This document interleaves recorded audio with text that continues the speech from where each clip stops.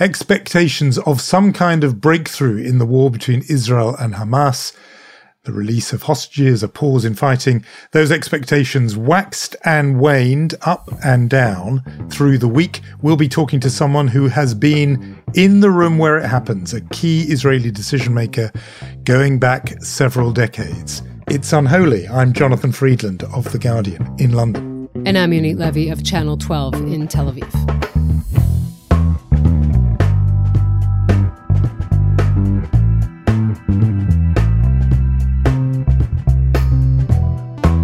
Unholy to Jews on the news. This is the moment of truth for Benjamin Netanyahu. I think the stakes are as high as can be. Hamas is, as we sit here and talk on Wednesday, supposed to reply to the deal, the hostage deal proposed by Qatar and Egypt with the American involvement. We will go into politics in a minute, but maybe we should just set the stage on what has been discussed and what this deal actually is. It is the release of 35 to 40 hostages. We will remind our listeners there are 136 hostages held by Hamas.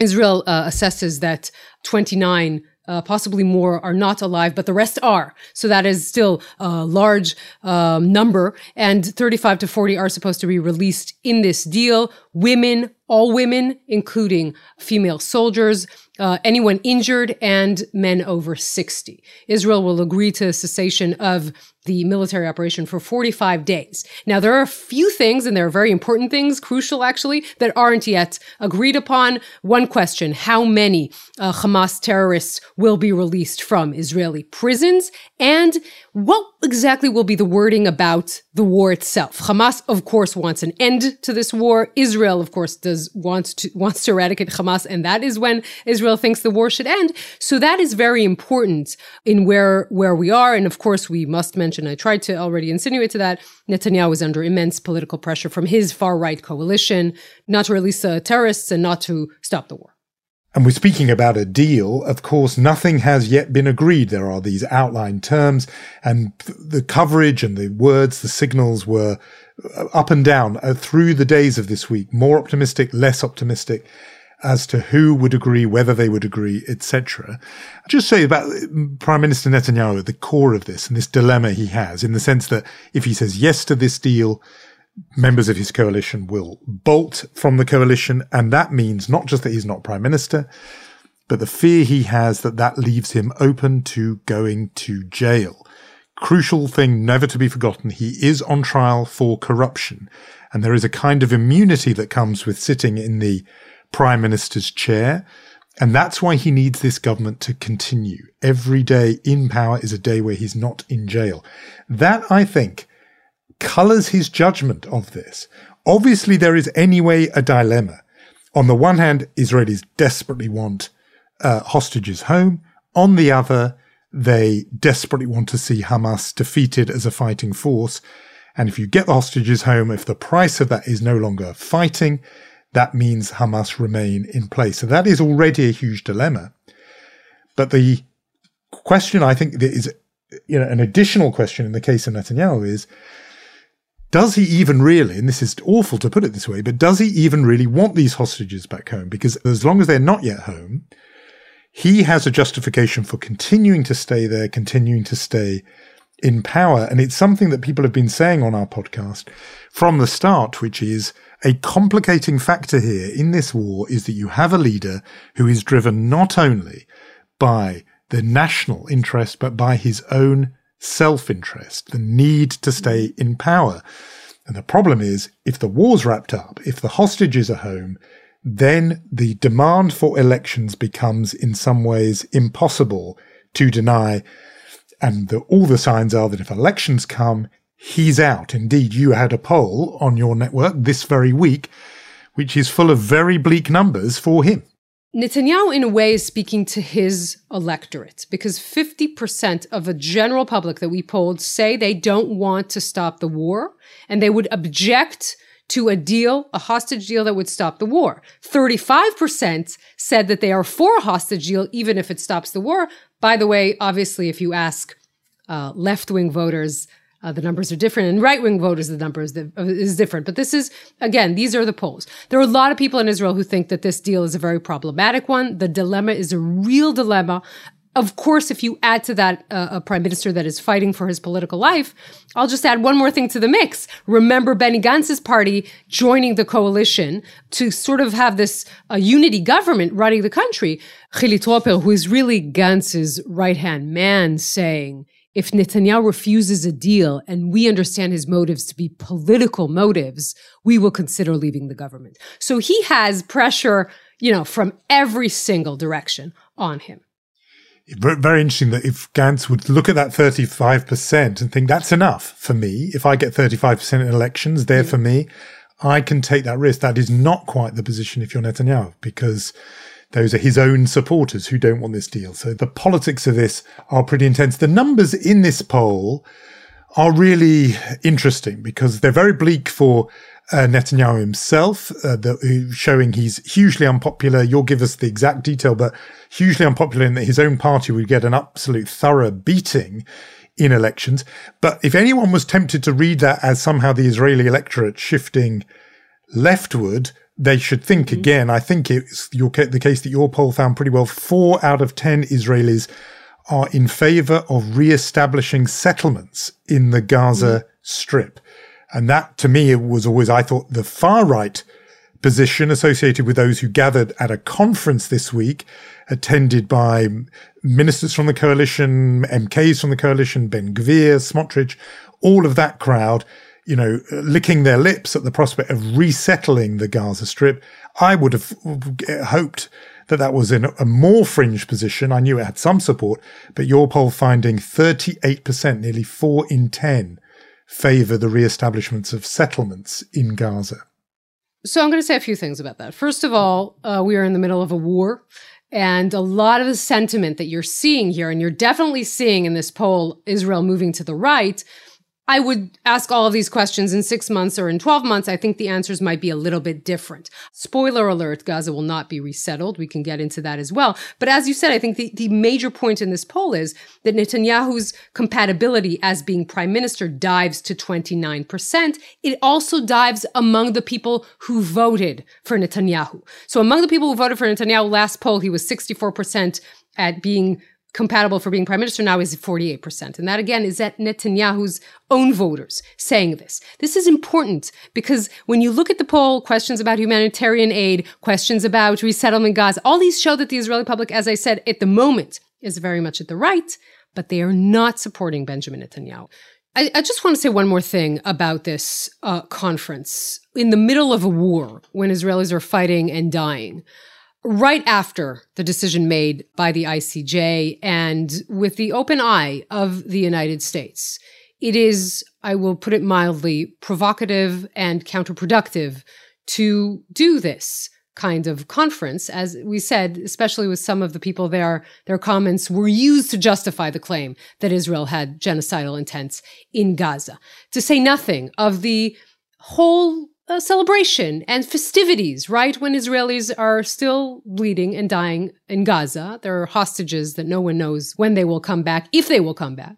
It is just incredibly insulting to people and to hundreds of thousands of displaced Israelis who have not yet returned to their homes in the south and in the north to have this discussion at all about new settlements, townships, whatever you want to call them, in Gaza. So this is what happened in Jerusalem, and they have not been slapped down by the prime minister, not at this point, and not, I suspect, in the near future. Yeah, not because he can't, for all the reasons we've said. He needs his coalition to stay together. Often people say... Although he did say that his plans are not to... Israel should not resettle Gaza. But that's not much of a slapdown. There are times when you think, my God, is Israel run at the moment by people determined to destroy what remains of Israel's reputation in the world?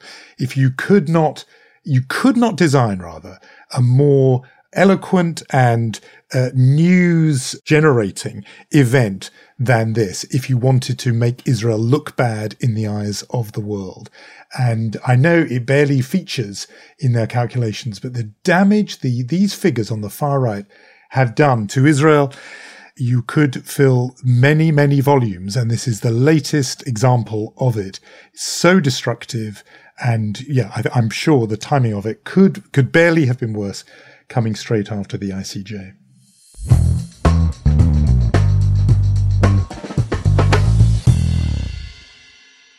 We should talk about attitudes outside the country. I haven't seen polling because I'm talking about global attitudes. But front and center in that, we should highlight, even that happened really just a matter of hours after our last episode dropped. And that is the interim ruling, the initial set of judgments and the granting of provisional measures in the jargon from the International Court of Justice in The Hague.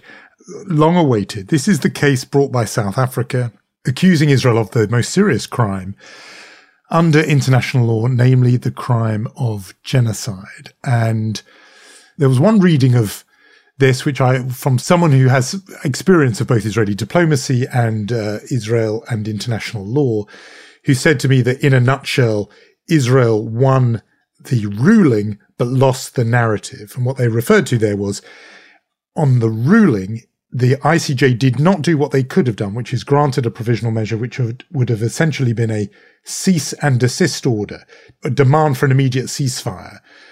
They did not say that. They did not say the war must stop. So on that just headline level, there were some who thought that's a win for Israel. The reason why this source said, but the narrative was a loss, was because the International Court of Justice decided that the South Africa's demand for provisional measures was, in the language, plausible, after citing a whole number of Israeli statements from leading Israeli figures, we can get into who those were, and assessments by various UN officials, heads of different agencies. The court found it plausible that the Palestinians in Gaza need protection from acts of genocide. And that is the piece of it that was seized on as being a kind of landmark ruling. Obviously there's a huge amount to say about what the impact of this will be for months, years, and I would say decades.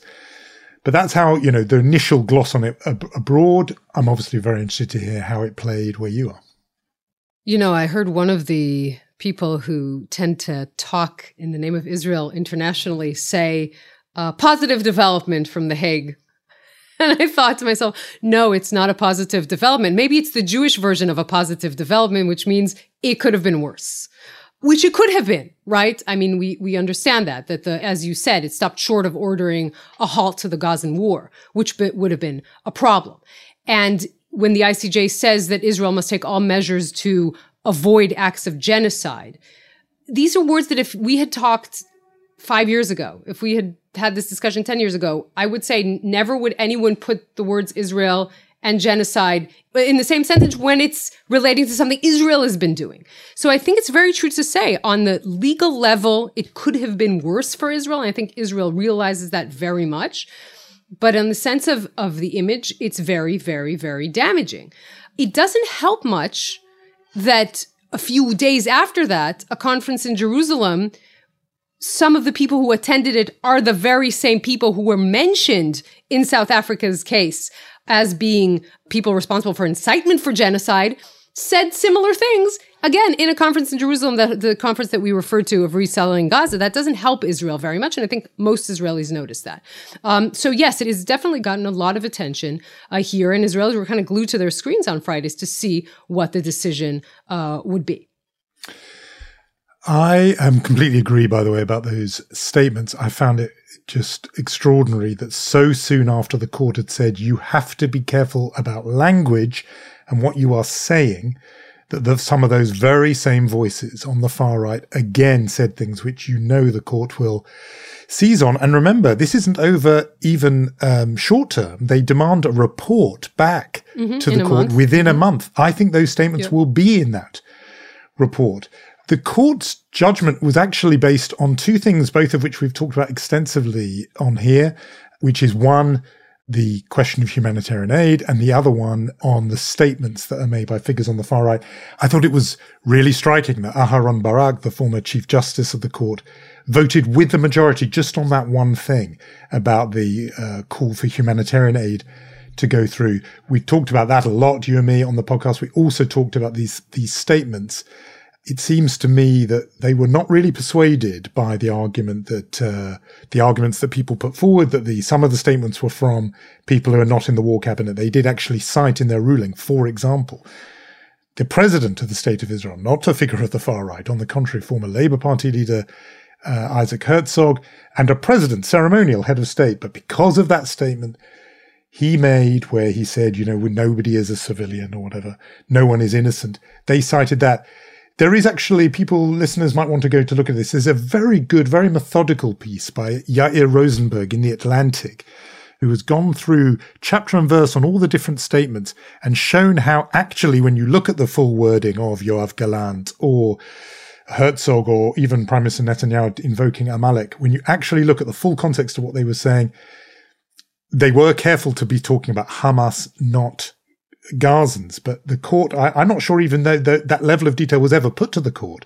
I watched the Israeli submission over those 3 hours a couple of weeks back, and I don't think they got into that level of detail.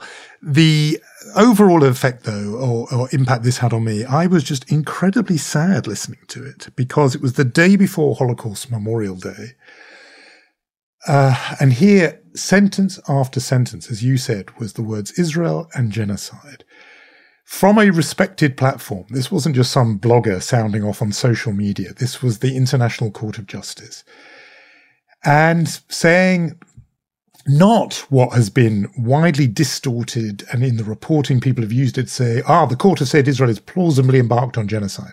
No, they were much more careful than that. But they did say that it's plausible that Palestinians require protection from a threat of genocide. More about what will happen or could happen than what has happened, in my reading of it anyway.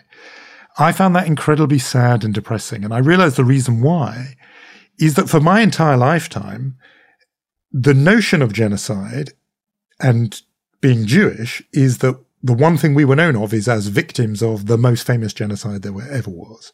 The Jewish people were victims of the Holocaust. That is just known. And that creates a kind of moral sense around Jews and in the way they're seen. And now that has been undermined by this, just by the two being said in the same word. So that even people who are not, headbangers, the next day are talking about, Israel has now been found to be plausibly embarked on genocide. That undermines, that undercuts, that chips away at something that has been central in the way Jews are seen and have seen themselves for 80 years. And I felt extremely sad about it. I completely am on board with the sadness. I felt the same thing. And I felt that we had this, we were corresponding on that day, and that the word plausible is very important. And you are definitely right. It's a future possible reading and not a looking backwards, right? It's plausible that you will be violating the Genocide Convention. But that doesn't really matter. In the world that we live in, the word plausible, genocide, and Israel were all said together. And in the social media reality, that's it. And so I was sad in the same way. I'm not sure we allocate blame in the same way. But I don't think Israel expected in any way that maybe expected or hoped, but it was unrealistic to hope that they would throw out this case and say, wait a minute, whatever is happening here, this is not genocide, right? That was really unrealistic to hope. But that thought that we are left with those words and that anyone could add them together in a way that would make Israel guilty of these things is a terrible thought, is really a terrible thought. Yeah. And the way it was worded, and I spoke to legal scholars about this, and they said the trouble is the whole area of plausibility in the International Court at the ICJ is anyway a bit vague and a bit nebulous and a bit ambiguous. Mm-hmm. It isn't it's a low bar you have to clear, by the way, mm-hmm. To prove that it's at least plausible. Right. It's just for I'm talking about all the law around provisional measures, not the ultimate decision. Mm-hmm. They did go out of their way to say they are not making a judgment about the merits of the case, but that got lost in the sort of media scramble. It was always bound to. And instead, it was straight away onto this conjunction of words. I think, too, with you, that they're making a point about this notion of a threat, that the Palestinians need protection from a possible threat. Look, that's bad enough. rather than saying we're making a judgment on what has already happened. Some legal scholars say even that maybe is not quite right. It's more subtle than that. It's a real minefield legally, all this. But the point is, in the bear pit of world opinion, this is now sort of out there and has already been seized on as essentially a judgment by the ICJ on this. I just might mention just one detail. Georg Nolte from the German judge has indicated that as far as he's concerned, it's implausible that the IDF military campaign is being conducted with genocidal intent. But he said he voted with the majority because dehumanizing and discriminate language used by Israeli officials causes a risk of future violations of the Genocide Convention. So he's there on that future-past distinction. But notice it's those statements, that language, which has got even him, the German judge, and we know that Germany as a country is historically pretty sympathetic to Israel, even he voted with the majority because of that future threat as incarnated in the language. I know that your hint about where we think blame lies, I think we might agree that some of those incendiary statements from figures, particularly on the far right, have compounded this problem. They've made it harder at the very least. I think the language was something so easily avoided. People could have been careful in how they spoke about this and were not sufficiently careful. If we are on the topic of respectable institutions, I think that what we should say in this week is something that got a lot of focus, not only in Israel, but also internationally. UNRWA, that Israel has been complaining and accusing for decades, essentially bringing forth evidence to prove that it is a de facto organization under Hamas control. 12 of their employees actively taking part in the massacre of October 7th, and a very long list of countries that have been funding this organization now suspending their funding. So the story, beyond the fact that Israel did feel, I think in a sense, vindicated here, also points to the problem of what do you do in this sort of territory in which there is a terrorist dictatorship, essentially, that any kind of organization would come under this. I'm not trying to excuse them, by the way, but any organization might come under this risk of being, de facto ruled by Hamas, but you still need to feed people. Now, what are you going to do if this is the situation you were in?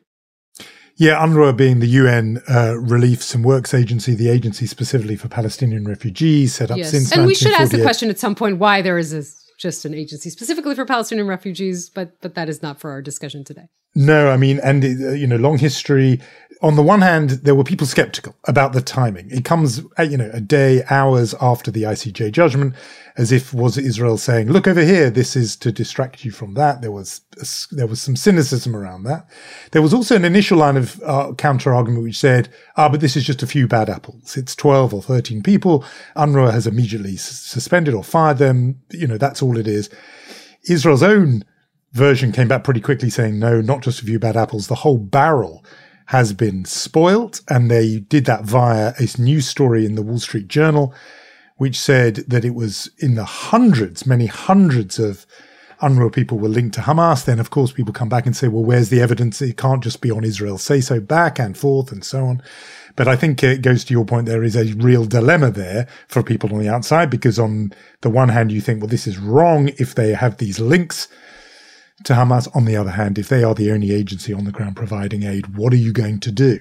And if you cut them off, aren't you going to just make a humanitarian calamity even worse? So, I think, as you say, lots of people have been saying for a long time that there is a serious problem with UNRWA. People have seen those videos of UNRWA schools where the kids are coming out with all kinds of, propaganda tropes about Israel and indeed about Jews. It's obviously a whole mess. The answer is get rid of Hamas, get a functioning Palestinian entity there and have, them take care of it. But I guess that is not in the near future, in our cards in the near future. So there are so many questions on the table right now, not only for what the situation on the ground looks like, hostage deal, yes or no, but also bigger pictures about the players in this region, Qatar, Egypt, the United States, Iran. And we have, I think, a perfect guest to talk to about all that.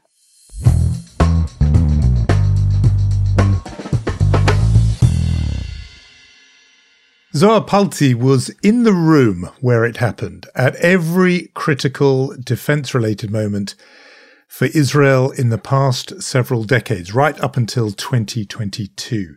Previously, he served as head of the Policy and Political Military Bureau for Israel's Ministry of Defense. Before that, he led the Intelligence Directorate at the Mossad. Today, he is a fellow at the Washington Institute for Near East Policy. Zohar Palti, thanks so much for joining us today. Thank you for hosting me. Great to be here. We're very glad to have you. As the three of us are speaking, speculation has been very intense, in some ways sort of just receding. It's going up and down about the possibility of a deal, potential breakthrough to release the hostages, to pause the fighting, releasing Palestinian prisoners. Lots of talks going on between all the different players. I mean, as we speak, we don't know if that's going to bear fruit, but why now this upsurge of expectation that there could be a breakthrough? First of all, I think that we have a moral obligation as a free country to bring our people back home. And since day one, this is one of the most, if not the most important mission that our country has. And this government have a lot of responsibility to bring them back home. This is the first. Secondly, I think that there is a momentum in a combat, and it used to be like that in November, and we succeed to bring something like 100 people back home. And right now, after 2 months from November, all of us feeling that this is the right time to do it, and when there is a momentum and when there is a will.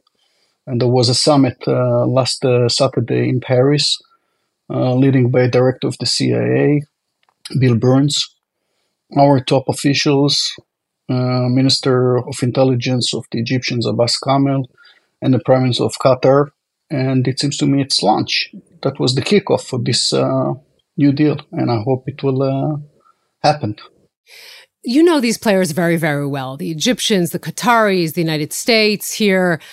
Added to this complicated maneuver and this complicated puzzle is the fact that Israel is in itself kind of embroiled in this internal debate over the hostages situation. It has become very politicized. I guess my first question is, tell us a little bit about what happens in the room in these kinds of negotiations. And secondly, how do you see that debate inside Israel? Is it a real debate? Is it just politics? What do you think about that? Politics, I leave to the others. I would try to give an answer as a guy that used to be a professional civil servant, that first and the foremost priority is to the security and the safe of the Israeli people, our families, and the Jewish around the world. And by that, when you're getting into the room, you have only one mission: to deliver. And delivering in this case is to bring them back home. All the other calculation, politicians, statesmen, media, and the other ones, it's irrelevant when you're in the room. You have to actually do what you believe that this is the best thing in order to bring them back home. All the rest, this is smoke. Sometimes you don't listen to all the different noises around you. And you have only one other obligation, because the people that are in the room, they are subordinate, they are under the political level in Israel. They will have to bring the hard and the tough decision into a closed room with a very few people from the Israeli cabinet. By the way, it's not all the government, it's not all the cabinet. It's usually between 3 to 4 people max. And then we'll have to take the right decision. How they're going to sell it, how are they going to explain it, how they're going to use all the methodology that they're dealing, it's up to them. But they will have to take a tough decision over here. I want to just go back to the why now question for this reason, which is, in your answer, you said that obviously it's the priority of the government and the duty of a government to bring its hostages home. Understood. That would have been true from October the 8th onwards. But now, as you know, January turning into February, at this moment, what made the sort of stars align from that interest of Israel's, that need of Israel's, which has persisted from or been there from the start, with the interests of Hamas, Qatar, and so on? I'm just trying to work out how things have sort of clicked into place, if they have. What has changed in the recent period that has brought this together? I mean, maybe there's part of it is Israeli politics. We can, in a way, put that to one side. In terms of the other players, why now? We had a couple of missions as a nation. First of all, as the government said, to take the Hamas military capability down. They want to destroy Hamas completely, but you can't really destroy an idea over here because this is a different conversation. We're not there yet. It will take a long time. Parallel to the fact that it will take a long time to the IDF to fulfill these missions, there is a timeline over here regarding the hostages. Now, on the balance, on the scales over here right now, you have to take a decision whether you want to fulfill the first mission to take the Hamas capability down, or whether to do a pause, to ease the pressure a bit, to do other stuff in order to bring the hostages back. No doubt that we have outstanding success. The IDF right now, the troops are already right now in the heart, in the core of Hamas in Khan Yunis. And it seems to me that there is tremendous pressure also regarding the Hamas leadership, that they hear the voices upstairs of our infantry and our boys over there, with a combination that they understand what's the situation in Gaza. They're also thinking about the implications. There is pressure on the Hamas outside that is sitting in Qatar by the leverage that the Qataris got and the Egyptians. The Egyptians also under stress from the fact that they understand that there might be a spillover from Gaza to Egypt over here. America, if I remember correctly, you have something like election this year or something like that.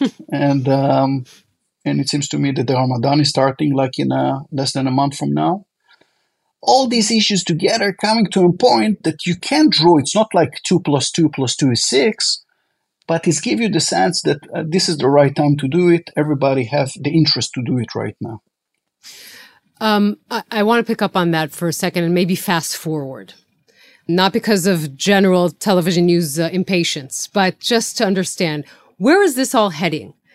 What is the end game? I know this is a large question, but what is the end game in Gaza? But also, I know that I've met enough Israeli generals in my life to know that they all like to say a crisis is also an opportunity.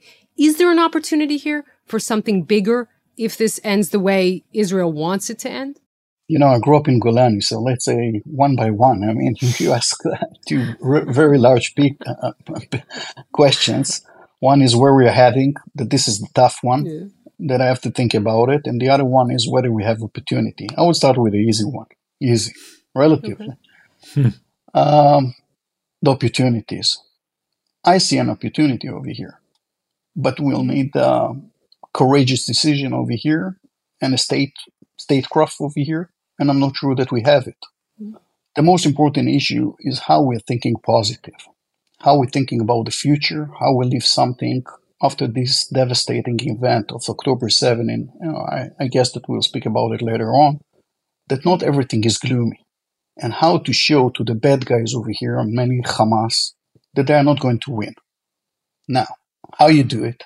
By doing peace. If I take the Saudi case, that was the main issue, just a day before October 7, it's still there. The American administration, President Biden, is still there. We and the government of Israel, and mainly the Prime Minister that used to be very eager to succeed to bring the Saudis into the Abraham Accords, or whatever we'll call it, normalization, peace, all the definition, I can live with them. It's still there.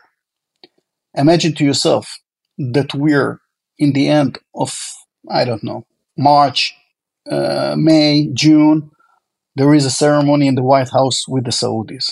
Let's give the best message to the whole region, to the bad guys, leading by Iran, Hamas, Hezbollah. Guys, no matter what you are doing, there is a trend over here in the Middle East. You can't stop that Israel is part of the region. You can't stop the fact that the Arab countries are willing to sign a peace treaty with the Israelis. And if the Saudi, the largest country in the region, in the Middle East, beside Egypt, is joining this party, I call it a winning. I call it something that we need to proceed and we need to get. This is a major and a big opportunity over here. Hearing that, I just wonder if, you are there, or that answer is making the same mistake that the Israeli strategy made up to October the 7th, which was to imagine you could remove or to take the Palestinians out of the equation. And you could do the Abraham Accords assumption that you could make peace with Saudi Arabia and the Gulf states, and you could postpone indefinitely the Palestinian question. And surely the one thing that the whole world has seen out of October 7th is you can't take them out of the equation. One way or the other, that thing has to be resolved. You can't, the Saudi and Gulf arrangements are a bonus, but Israel has to confront that question. And therefore, there has to be a political horizon.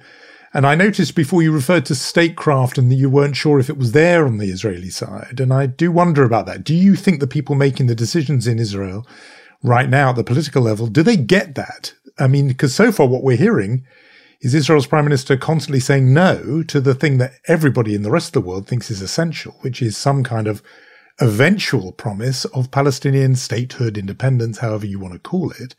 And Netanyahu says no to that. So I will take one word from all the question over here. That's what he's saying now. I'm not sure that he will say it in 5 minutes from now or in 5 months from now. And I'm not sure that he will be the one that will have to take. And when I'm judging things, I'm not judging about what's going on right now and who is leading Israel right now. You need to ask me about opportunity. That's opportunity that I see. Regarding the Palestinians, so I will be more clear regarding this issue. I was dealing with all the, challenges that security challenges that Israel used to face in the last 40 years. And we used to deal with Iran, with the nuclear Iran, with the Shia militias, with Lebanon, Hezbollah. I'm telling you, based on my experience, the first problem that we have to sort it out, is the internal Israeli problem. After the internal Israeli problem, that this is a different subject. When I'm coming for security challenges from the outside, the Palestinian issue, this is the first priority. By the way, whether we like it or whether not, this is the first priority of the IDF. And with all due respect, it's not Gaza, it's the West Bank. West Bank, this is the heart and the core of the problem, because West Bank is reflecting every inch in the Israeli soil. If, God forbid, the West Bank is going right now into turbulence, it's reflecting Jerusalem, Afula, Hadera, Tel Aviv, Haifa, and Beersheba. We saw it in the Second Intifada, and we know it, and we understand it completely. Now, the only issue is the political level. They are taking the decision. The security apparatus in Israel used to give quiet in this area in the last 20 years. And that's that's the mission of the security services and the IDF in Israel. What to do with that, that's a political question. Because I'm not a political figure, it seems to me that this question have to go back to the politicians. But I'm not going and to run out of the question. I'm saying we need to understand that the main problem is the Palestinian issue. Going back to in a way, forgive me about choosing this word, hallucination of the international community that there will be two-state solution over here in the near future, it's not going to happen in the near future. Why? First of all, it's not because of the Israeli political situation. Gaza and the West Bank are not speaking with each other in the last 15 years. The only communication that they have is through us, through the security services, whether it's the Shabak, whether the military intelligence, or whether other channels that they have. Meaning the Palestinians themselves don't know how to sort it out between Gaza and the West Bank. Now, to speak about a vision of two-state solution, I'm for it completely. That's why I'm saying, let's give a hope and let's try to figure it out. But whether we're going to do it tomorrow morning, mainly after October 7, it took 20 years to the Israeli to recover from the Second Intifada. I'm just pitching a question right now. How long time it will take us to recover from October 7? I don't know. Decade? 2 decades? So what's in the meantime, Zohar? I mean, in the meantime, okay, 2 decades, 30 years, and then what are we going to see on the ground in the West Bank and in Gaza?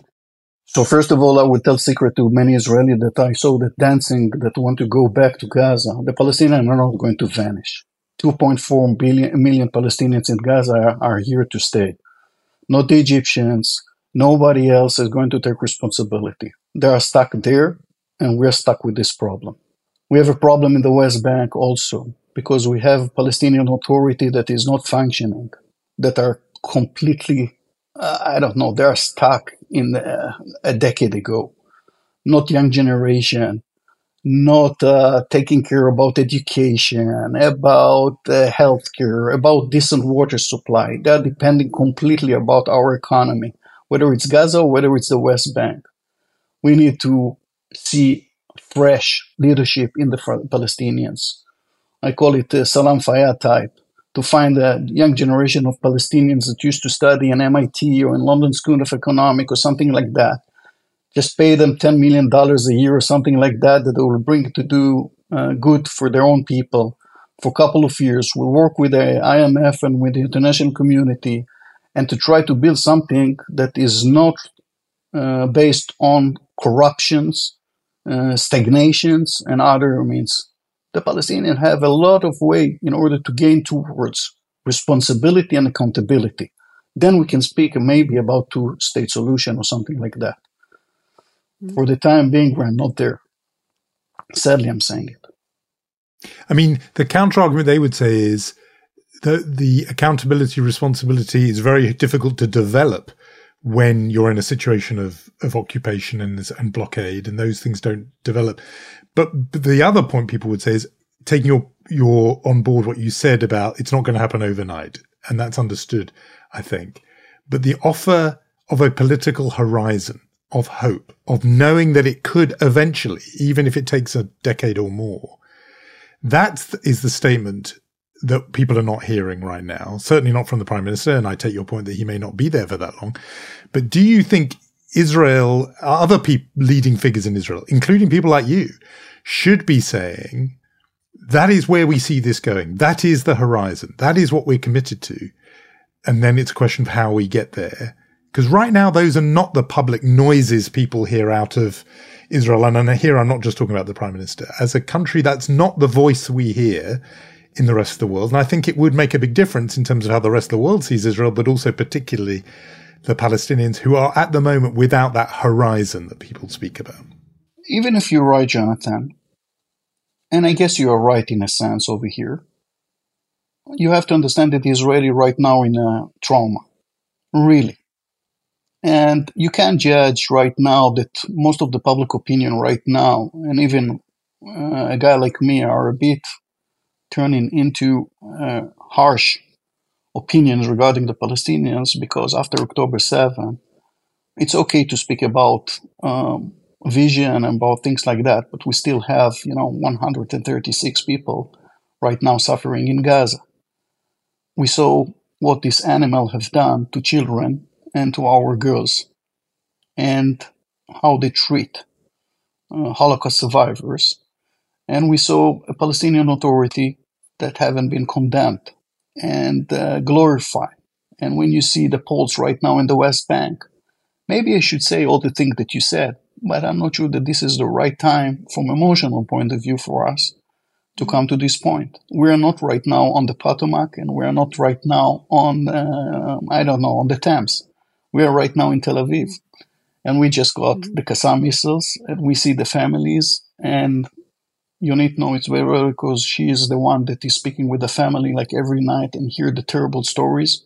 We're emotionally involved over here. So we will need a couple of more months before we'll speak like you. We keep running back or running into October 7th, and you've been dealing with intelligence your whole life. And I wonder, since so many conceptions and misconceptions crashed on that day, I'm first of all interested to hear from you what surprised you or what crashed for you in that. We keep hearing the same thing. The information was there, but no one understood the information. No one interpreted it the right way. Is that what actually happened?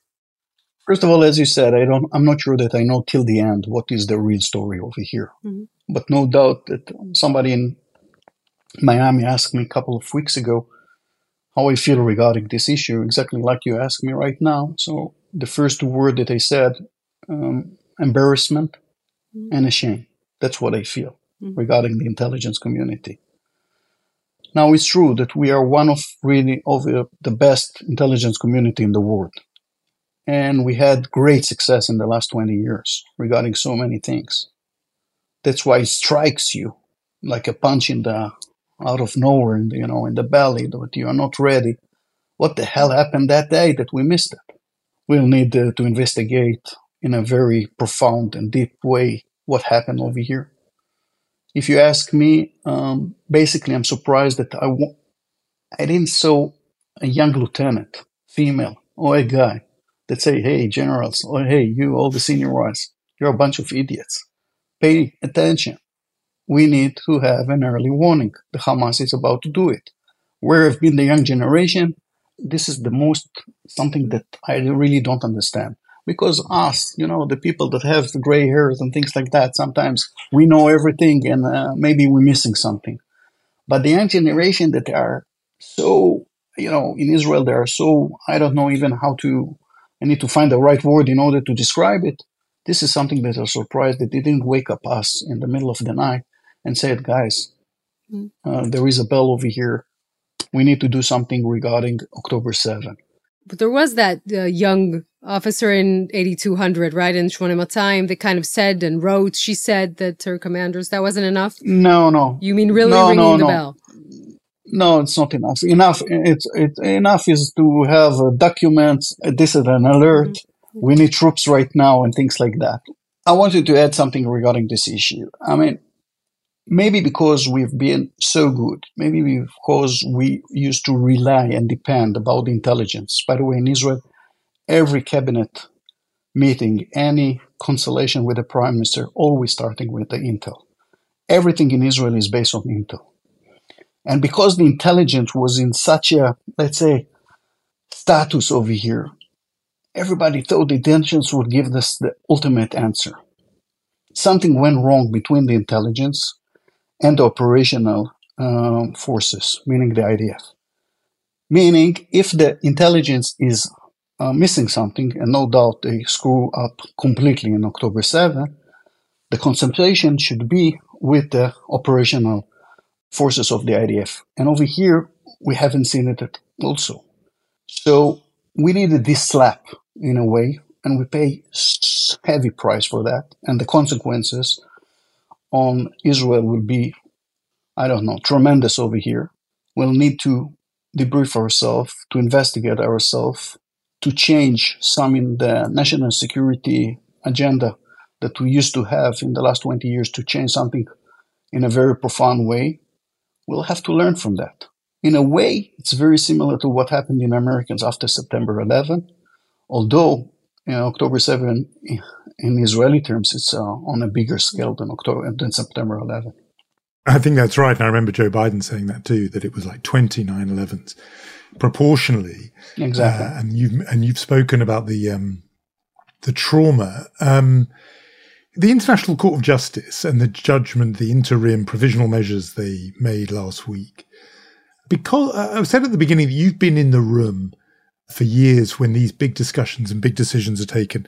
One thing I've always wanted to know is, to what extent, when planners and decision makers are taking those decisions, to what extent do they think of, well, partly a body like the International Court of Justice, but even actually just world opinion, how things will look?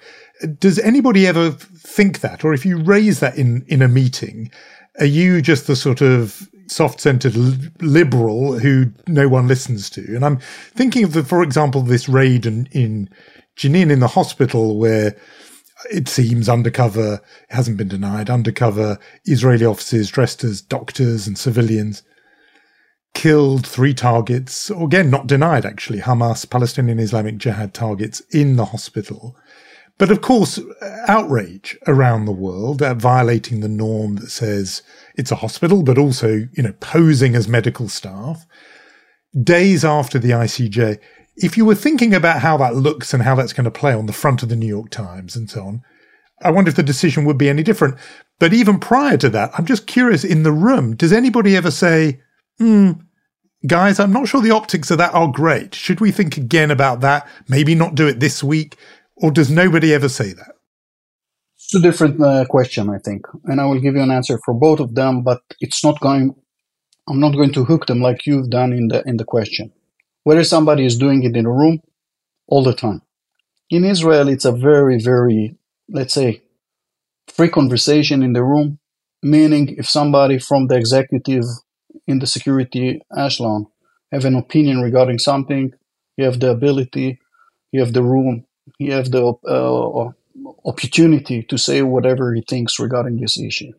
Now you have to understand, from moral point of view, we don't need not the cabinet, not the government. We have the education we're getting at home. We all went to an officer course.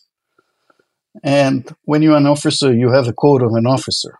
And over here, Israel, when the fights that we conduct all over the years, we need to have a moral standard over here. First of all, because we are a democratic country and we have our own codes and virtues. That's how our parents taught us at home, and that's what we're teaching our children.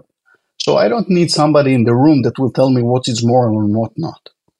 The other issue, if somebody is forgetting, always there is somebody that will remind. And if all of us are forgetting, always there will be a guy, probably from the legal advisor or something like that, will say, hey guys, you have to think about it one more time. Regarding your question, regarding the Jenin operation or something like, hey guys, this is a rough neighborhood. I mean, whenever you're turning every day, the fact that you hear that Israel is flourishing and we have like $52,000 per capita and our economy is doing great and we're an OECD country and we are part of the high-tech community around the world, that is great. But 24/7, 365 days, there are so many bad guys that want to take Israel down, take the Jewish people around the world down, anti-Semitism, and we have a lot of bad guys over here that really, really don't like the fact that we are living in this neighborhood. Starting with the Hezbollah in the north, going to the Palestinians in the West Bank, going to Syria, going to Iran that want to eliminate the states of Israel with the nuclear capabilities, going to Sinai with Daesh, going to Gaza, what we saw in October 7. Now, we have to do and to conduct this combat regarding counterterrorism in a very creative way. Now, if the Palestinians are if the Hamas is using schools and classrooms as a shield, and as they use hospitals to take our hostages over there, as the footage that was revealed just shown recently, there is no limits over here. Now, it will be tragic and devastating if, God forbid, we will hurt civilians that are not involved. But if you're going for the bad guys over here, guys, at the war, it's like in a war, and we have to protect our own people. So before we are taking and asking ourselves, first of all, we have to prevent terrorism in order to hit our families. How to do it smartly, surgically, in a way brilliantly, like the operation that they have done yesterday, this is a different question. But know that we will have to deliver security at the same time to keep and to be moral with a high standard and not to hurt civilians. On that topic of tremendous challenges, Iran and its involvement in general, I mean, obviously you have been very involved in the attempts to prevent Iran becoming a nuclear power. I'm actually trying to focus on what it is doing in the region right now.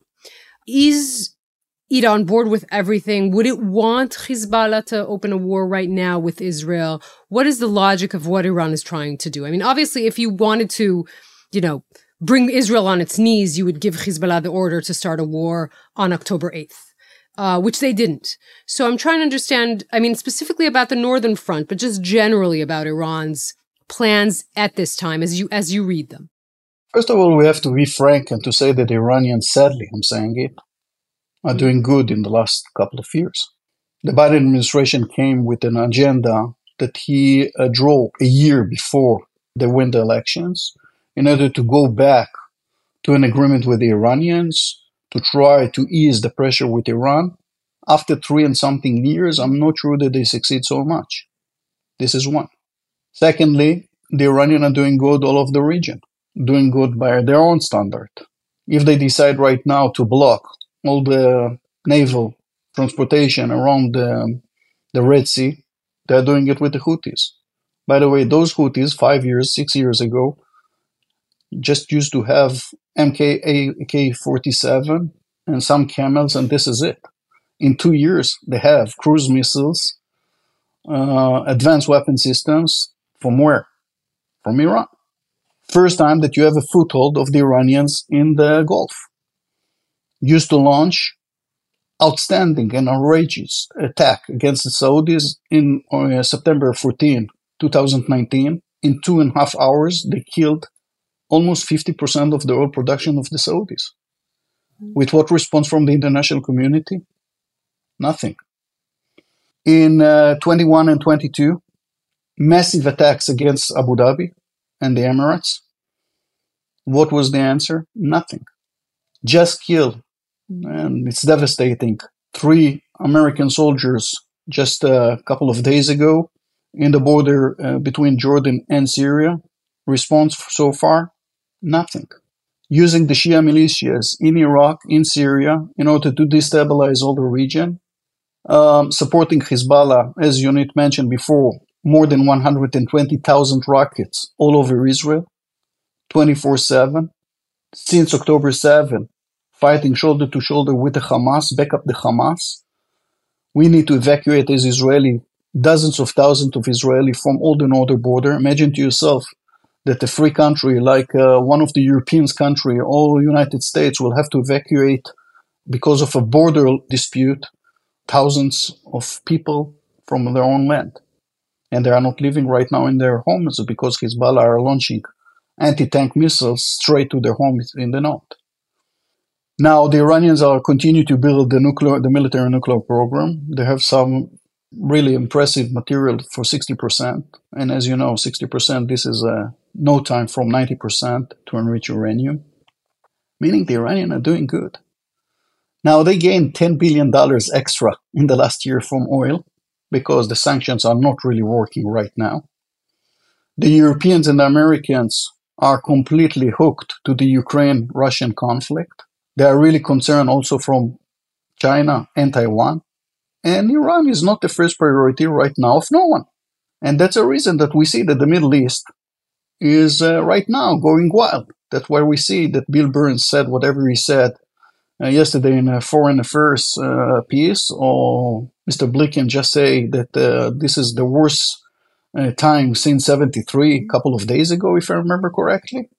Meaning the American concern because the Middle East and mainly the Iranian are consuming a lot of attention from the international community. That's where we are. You mentioned, this may have to be our last question, but you mentioned there obviously the Americans. I think I heard there some criticism between the lines of America's failure so far as we speak to have reacted to the killing of 3 US soldiers. Joe Biden has said he will do something, but he hasn't, it hasn't happened yet. He says he'll do it at a time of his choosing. What do you think happens if Biden, as some say is likely to happen, loses in November and there is a second Trump presidency? In terms of the Middle East, in terms of Israel, one of the few countries in the world where actually Trump is quite popular in opinion poll ratings. But in terms of the impact it will have on Israel and the region, what do you think a change in American leadership would bring?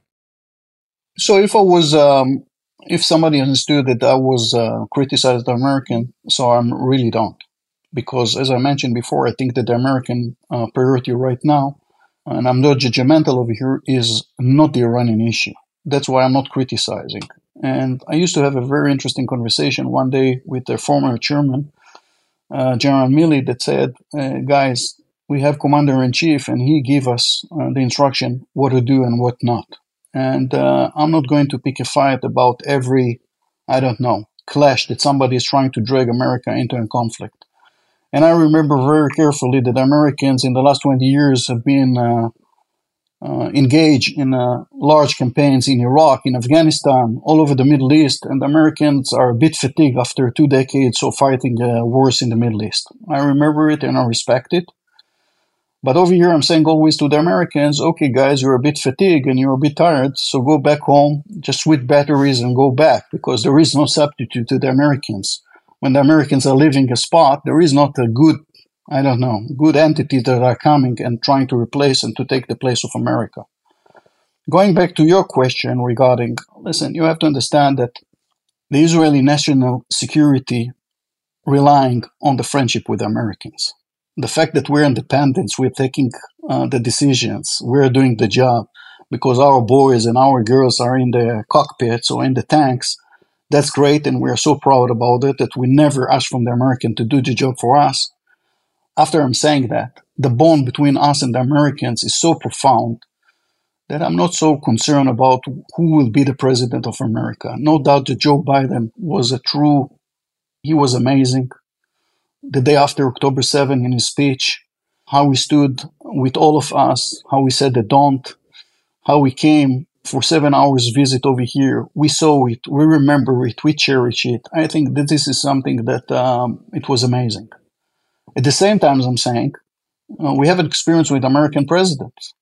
For Israel, the most important issue is the bipartisan. Whether you are Democrats, whether you're Republicans, we want to see that the public opinion in America, and the public opinion is mainly reflecting in the Congress. When you have 400 and something congressmen that are voting for the states of Israel, and you have 90-something senators that are voting with the states of Israel, whether they're Republicans or Democrats, I leave it to the Americans.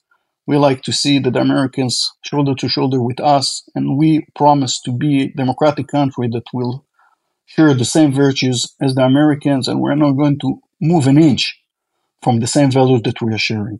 And if somebody would try to move this needle, you saw what happened in the last year in the streets of Israel, and we are very proud about it.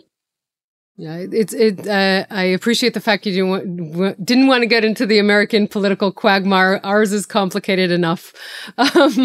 Zohar, thank you so much for talking to us. You made us smarter. And thanks so much for being on Unholy. Thank you so much for hosting me. Good to see you guys. Thank you very much indeed. Thank you.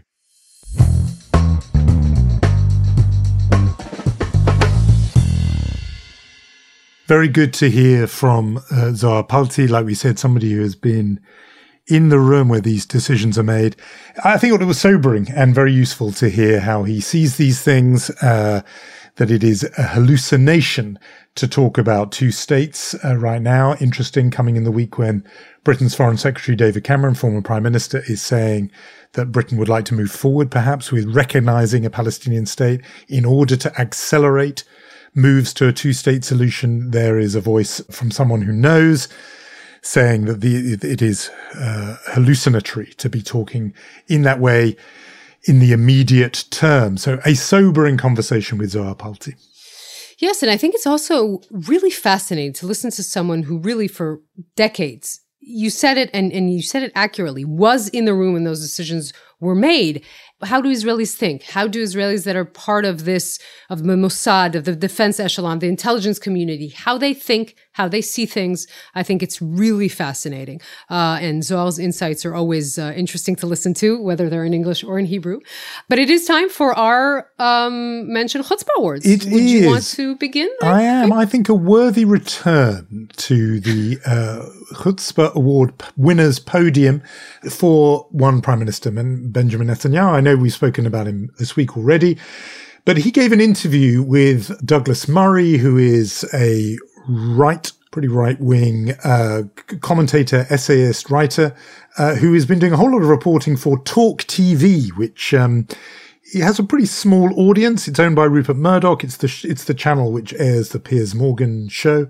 He gave an interview with Douglas Murray, and there he said that he alone had long been of the mind that Hamas had to be destroyed and not empowered, against the policy of one B. Netanyahu, by the way.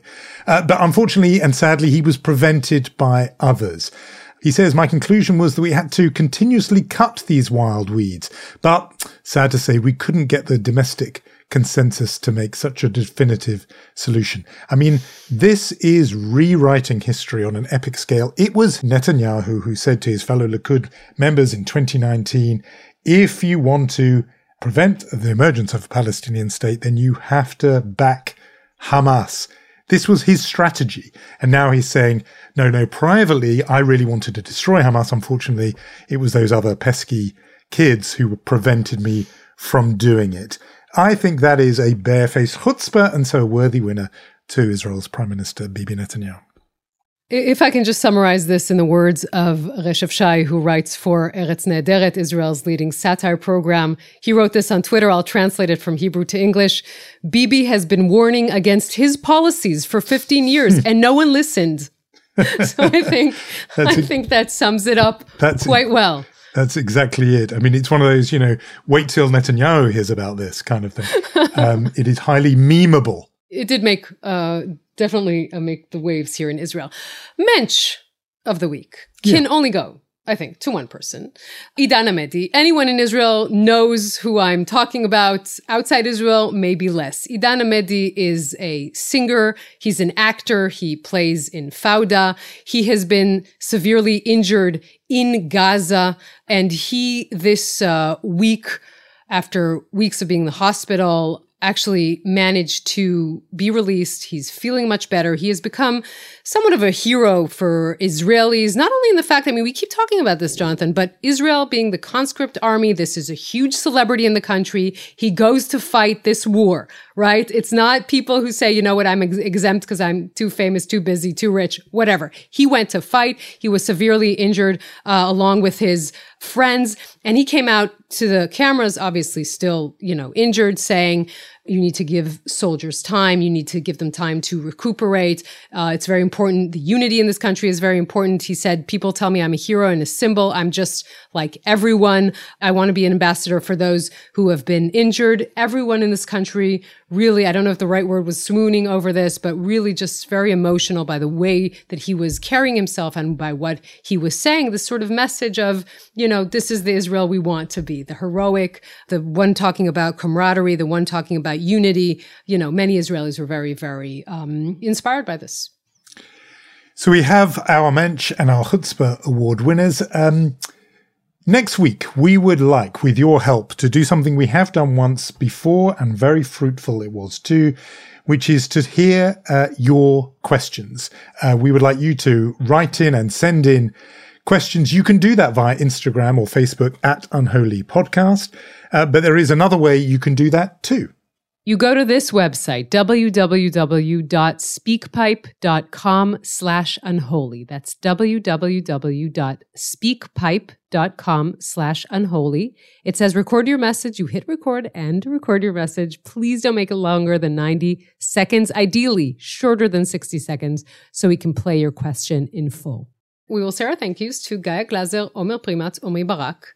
See you next week, Jonathan. See you then, Yoni.